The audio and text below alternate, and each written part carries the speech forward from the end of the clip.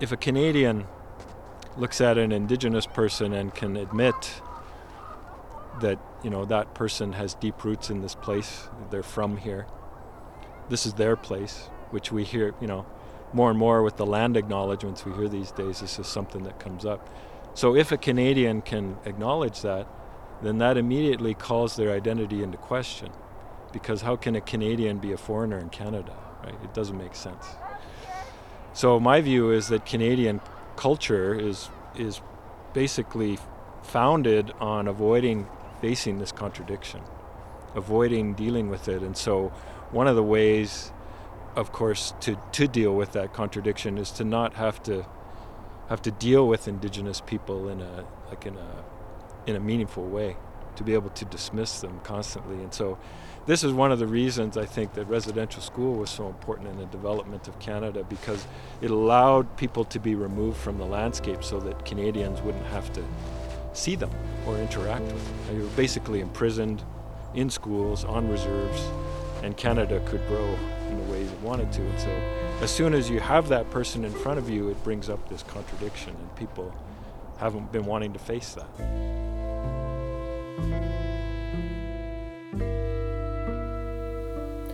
That's Dr. Duane Donald, standing by a parking lot in Whitemud Park. On a crisp early winter day, there's kids sledding down a steep hill by the Grandview Stairs right behind us. And there's joggers and Lycra running by, some people on cross-country skis, dogs. And in the background, in the distant background, I'm pretty sure I hear a woodpecker. Now, I can't swear by it, I'm no ornithologist, but I think it's a pileated woodpecker, and those are the largest species of woodpecker in North America. And that's really interesting because the Cree word for woodpecker, well, that's going to play a big role in today's episode. Woodpecker in Cree is Papaschase, which is exactly what we came here to talk to Duane about. Now, a while back, assistant producer Gabrielle Lamontagne, she pitched me an idea for an episode of History X. That's the show you're listening to. And she wanted to cover the surrender of the Papaschase Reserve in South Edmonton. And that really struck me as kind of interesting because a friend of mine who lives on the south side, right smack dab in the middle of what would have been the Papaschase Reserve, told me the story. He was stunned to learn that his house sat right in the middle of this former reserve. He wanted to bring it up with his community league, but it wasn't really going anywhere.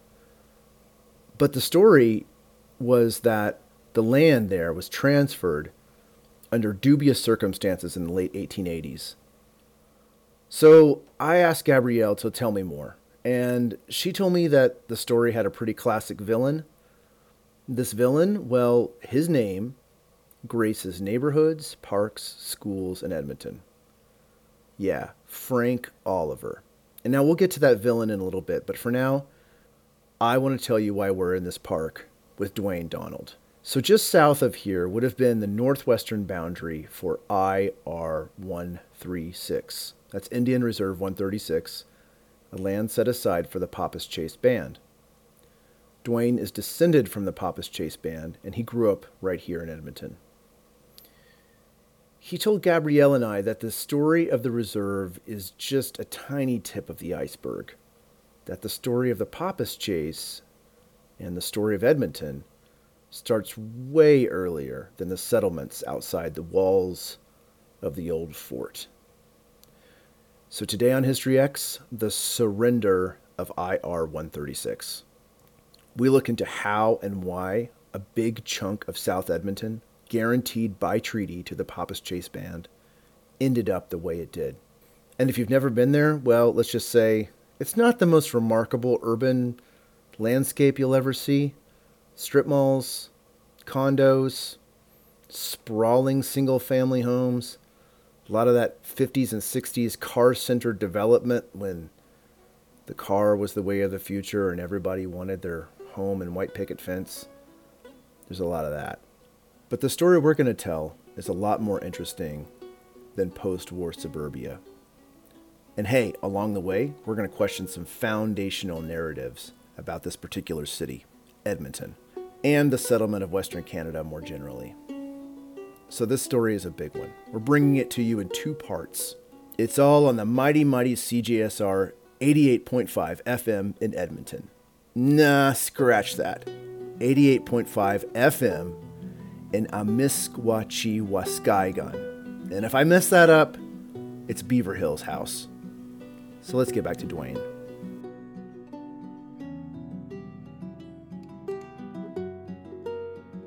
Do you want me to introduce myself in Cree, or how do you want me to do it? That'd be good. Yeah. Tanse and totemtik, niwa magantik, kakio kitatum skatanawal, Mr. Hai Muskwal nitsi gasun. So that's just a greeting, and I said my Cree name is Big Bear, Mr. Hai Muskwa. And in Cree culture, bears are connected with healing, so I understand myself as that's sort of, I guess one of the things I'm supposed to do is be involved in healing somehow. Yeah. Excellent. So can you locate us in this place that we are? I said, where should we meet? You said, I'm open to suggestions. I just kind of picked this. Could you tell us more about this location? Sure. Well, we're next to the North Saskatchewan River, which is a major, feature of this landscape, and next to a place that's, been a gathering place for thousands of years. And we're right beside this beautiful creek. In Cree, we would know it as Wapasiski Pieces.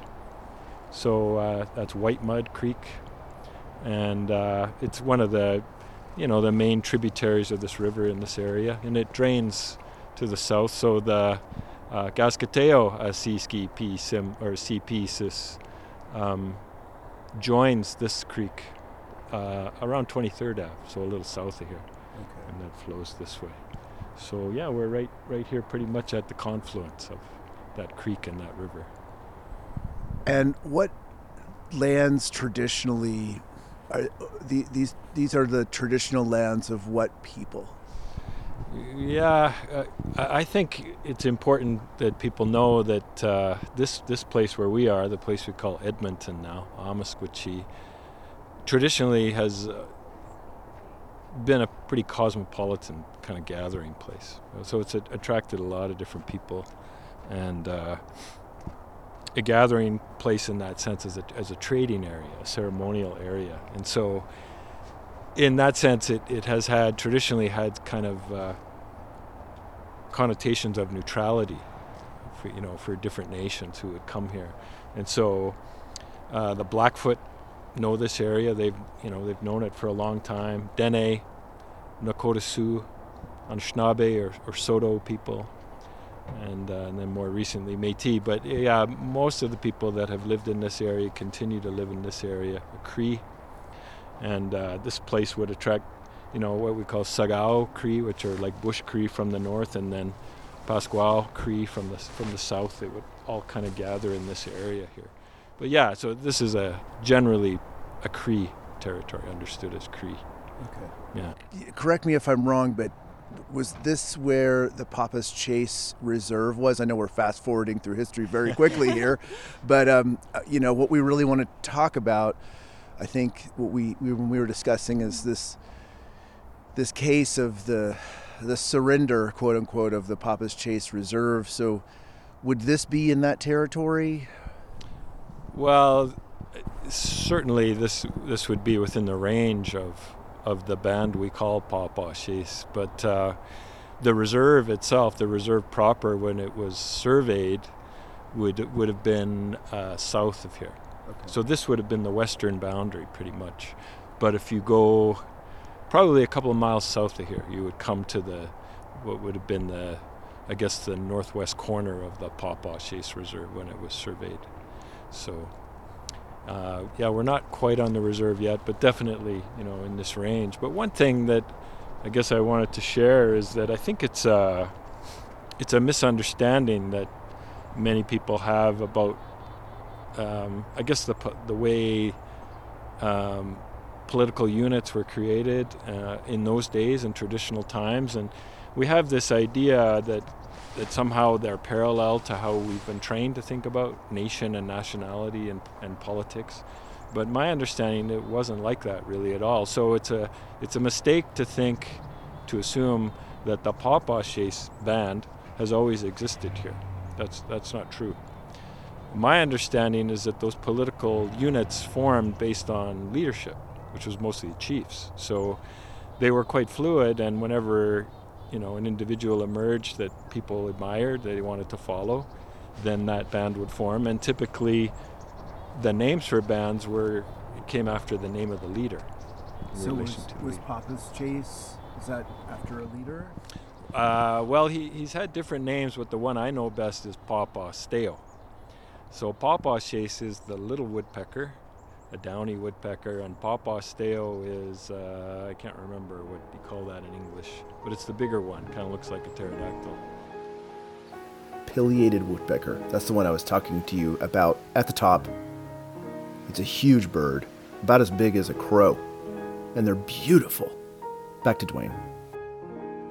So that was his name. That's the name I know, Pawpawsteo.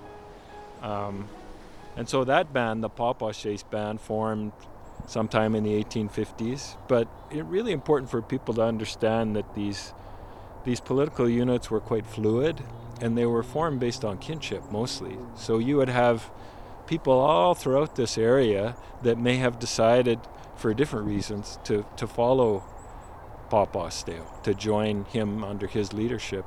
And so that's my understanding, is that sometime in the 1850s, this band we call Pawpawshace formed and lived in this area, just like a lot of other bands that lived in this area. But what happens when treaty is negotiated is that political unit becomes solidified and it loses its fluidity. And so, all these bands in this area that we know, they're named after the chief at that time when treaty was negotiated, right? And so it's a mistake to think that they've always existed, and because it was never like that. But the reserve system and the way things changed, it caused that kind of static formation to occur.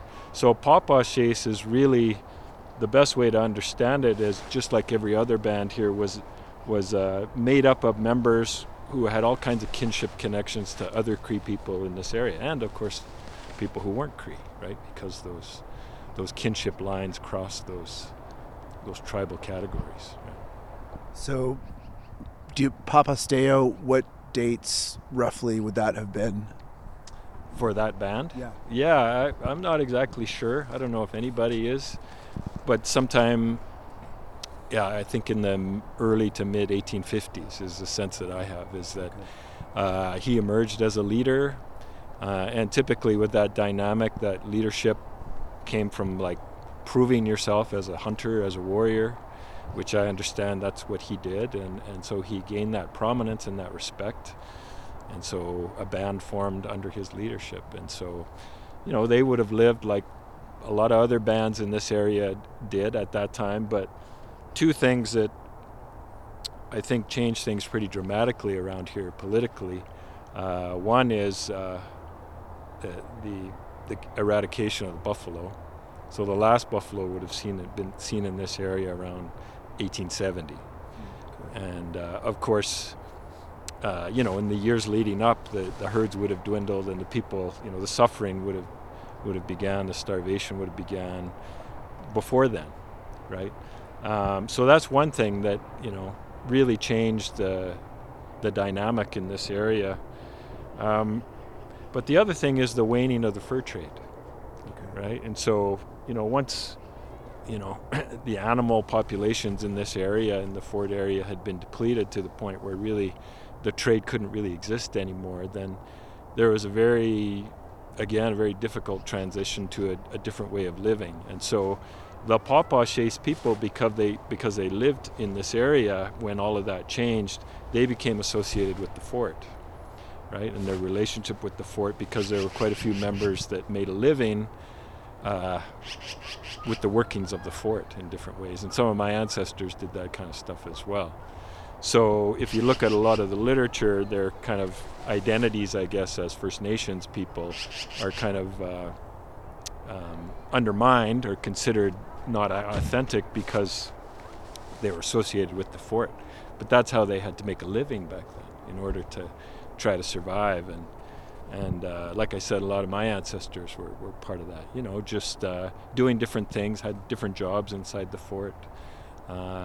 Would they go inside the fort for some of the day, and then would they live outside the fort? And what was life like at that point? Yeah, I don't know if I can say too much about that, Russ, but yeah, in my research and the stories that I've heard is that the fort was the walls were pretty permeable back then. There were lots of different people who went in and out, and of course there were a lot of indigenous people, mostly women, who worked inside the fort and didn't necessarily live there, right? And so this idea that somehow those fort walls were impermeable, and it's a myth. It's been taken up in different ways, and I think misrepresented in a lot of books. But again, I think the idea that this was a cosmopolitan place and lots of people involved, the fort kind of took on that character as well, right? And it wasn't until things changed that sort of separation became more enhanced, I would say. That's really interesting, because we're actually really close to Fort Edmonton Park, and you see the the rebuild of the fort. Have you visited the fort over there in Fort Edmonton Park? A few times I have, yeah. Yeah, don't go there too often. Behind me is Kenneth MacDonald's house. Kenneth MacDonald was one of the first pioneers to live outside of the fort. He built this house in 1886, and it was considered a mansion at the time. The historical accuracy of Fort Edmonton Park is so renowned that Hollywood has caught wind of such things.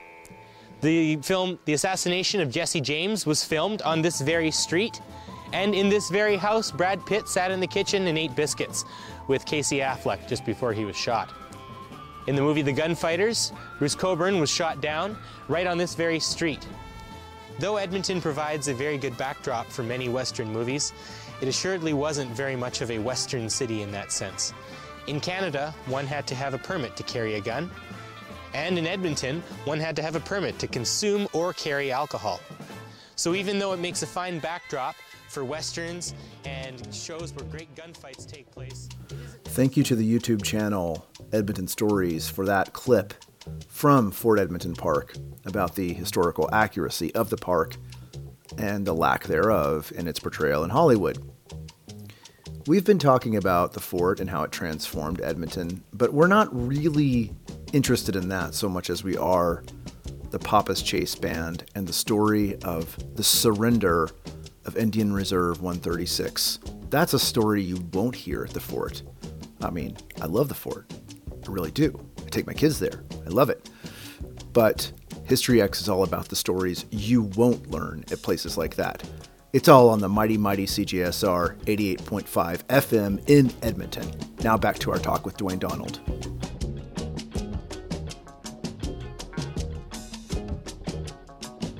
Times I have, yeah. Don't go there too often. I was there a long time ago when our son was young, and I was just really struck by this sort of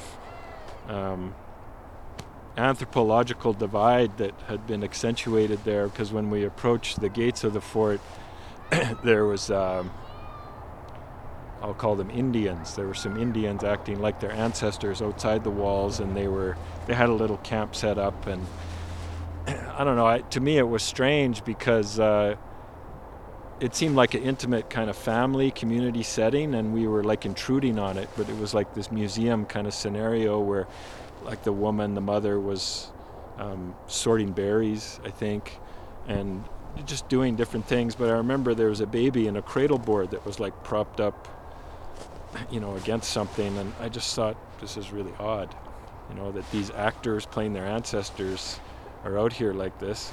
But then I went inside the walls of the fort, and it was clear that was a very different kind of scene going on in there, much more industrious and different people in there, right? And then while we were in there, I heard some women say the Indians are dancing outside. So I followed them out the other side of the fort, and yeah, there was teepee set up, and there was kind of a performance going on, right? So it was just this real enhanced, pronounced divide that I think goes against what it was actually like, during the fur trade days. Yeah. So, why do you think that this image of this hard division between settlers inside the fort and indigenous people outside, I mean, this is pure speculation, I guess, but why would people go for that as opposed to a more fluid notion that's reflected in the primary sources? Yeah. It's a really good question. So I guess in answering that, what comes to mind is a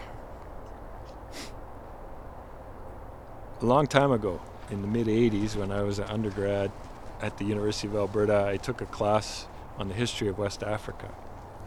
And the professor at the time, of course, I didn't know anything about the history of West Africa. It was very interesting, but the professor at the time went out of his way to emphasize that when Europeans managed to sail around and arrive at West Africa, they were quite surprised with what they found, how advanced the societies were, how much wealth there was, and the reports that came back emphasized how impressed they were.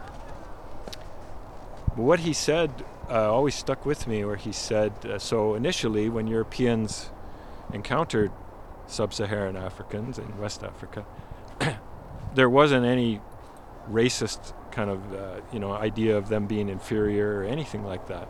So the racist rhetoric, he said, came when they realized that they could sell these people as slaves. And so his point was, you can't sell people as chattel, basically, if you consider them human being like you. So this racist rhetoric of the inferior black race got ramped up, and of course extends right into the present as a way to justify what's happened, right? So the reason I bring that up is that I think at the height of the fur trade, when cooperation was necessary and there were mutual benefits and it was fairly balanced, the system, there was a lot of interaction, and there was none of the racist rhetoric that we're familiar with now, at least not the way I read it. So when did things change? Well, following that example, if you now turn your attention from the fur trade to the land and the resources, you cannot displace people from land and resources if you consider them to be your equal as a human being. So the racist rhetoric gets ramped up. The need for the nation and nationality to grow and prosper becomes the central part of that story. And so Indians are in the way. And so the fort becomes this sort of site of this struggle. And so that's why it's so important as a mythic symbol, because it teaches us about this divide that's necessary for the nation to grow as the settlers want it to, right? So that's the way I understand that problem, right?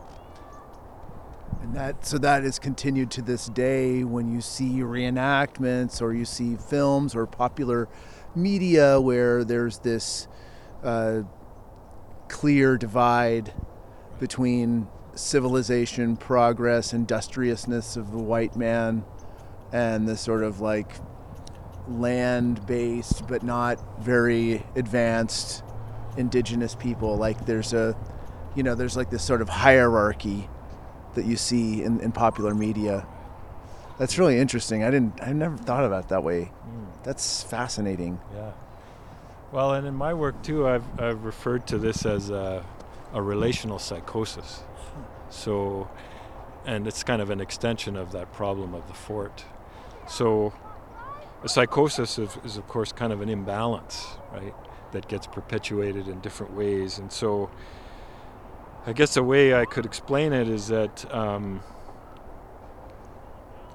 if a Canadian looks at an Indigenous person and can admit that that person has deep roots in this place, they're from here, this is their place, which we hear more and more with the land acknowledgements we hear these days. This is something that comes up. So if a Canadian can acknowledge that, then that immediately calls their identity into question. because how can a Canadian be a foreigner in Canada, right? It doesn't make sense. So my view is that Canadian culture is basically founded on avoiding facing this contradiction, avoiding dealing with it. And so one of the ways, of course, to deal with that contradiction is to not have to deal with Indigenous people in a meaningful way, to be able to dismiss them constantly. And so this is one of the reasons I think that residential school was so important in the development of Canada, because it allowed people to be removed from the landscape so that Canadians wouldn't have to see them or interact with them. They were basically imprisoned in schools, on reserves, and Canada could grow in the ways it wanted to. And so as soon as you have that person in front of you, it brings up this contradiction, and people haven't been wanting to face that problem, right? So that's what this psychosis is about, the way I see it. We talked about the fort and the cosmopolitan nature of what Edmonton would have been, and then the fur trade. Now, how do we get to, I know we're fast forwarding in history here, but it's half an, we always get half an hour. Unless we want to do another sequel. How do we get to IR 136? So I guess that's Indian Reserve 136. How do we get to that?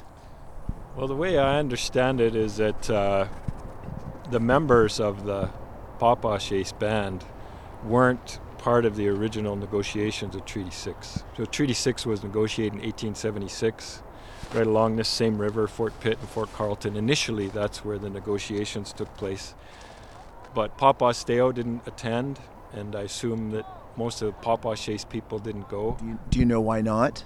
I can really only speculate.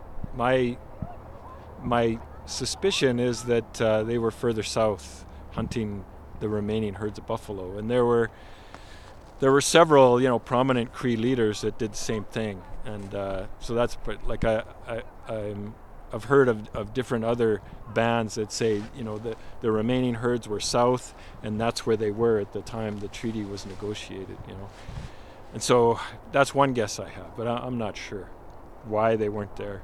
But over the winter, they heard about it, right? So you can imagine people meeting in their teepees, getting together, sharing news, and so getting all the details about what the Queen offered, what happened at these negotiations. And so I can only speculate that Papa Steo, consulting with his members, decided that the treaty sounded like a good idea. So the next summer, the summer of 1877, he went to the gates of Fort Edmonton, and he asked to become to his band become part of Treaty 6, and so it was agreed, and they called that an adhesion to Treaty 6. And there were several bands who, after 1876, also agreed to adhesions. So it was a kind of a slow thing that went on, but that's the year of the Papa Chase. After 1877, after the Papa's Chase Band adheres to Treaty 6, all does not go well. Next time on History X, on part 2 of the surrender of IR 136, you'll find out exactly why. And you'll meet our villain, Frank Oliver. You've been listening to History X, the show about what they didn't teach you at school, on the mighty CGSR 88.5 FM in Edmonton, Amesquichy Waskaigan, Beaver Hills House. I am your host, Russell Cobb, and it has been my great pleasure talking to Dr. Dwayne Donald of the University of Alberta. I would also like to give a special thanks this episode to Gabrielle Lamontagne for initiating this interesting story, and to Sabrina Thorani, to Edmonton Stories, the YouTube channel, and to all of you for listening. You can find us on Instagram, HistoryXPod. You can find us on Facebook. Just search up HistoryXCGSR. And I'm on Twitter, for whatever that's worth, Russell S. Cobb. See you next time with part 2 of the story. Take care.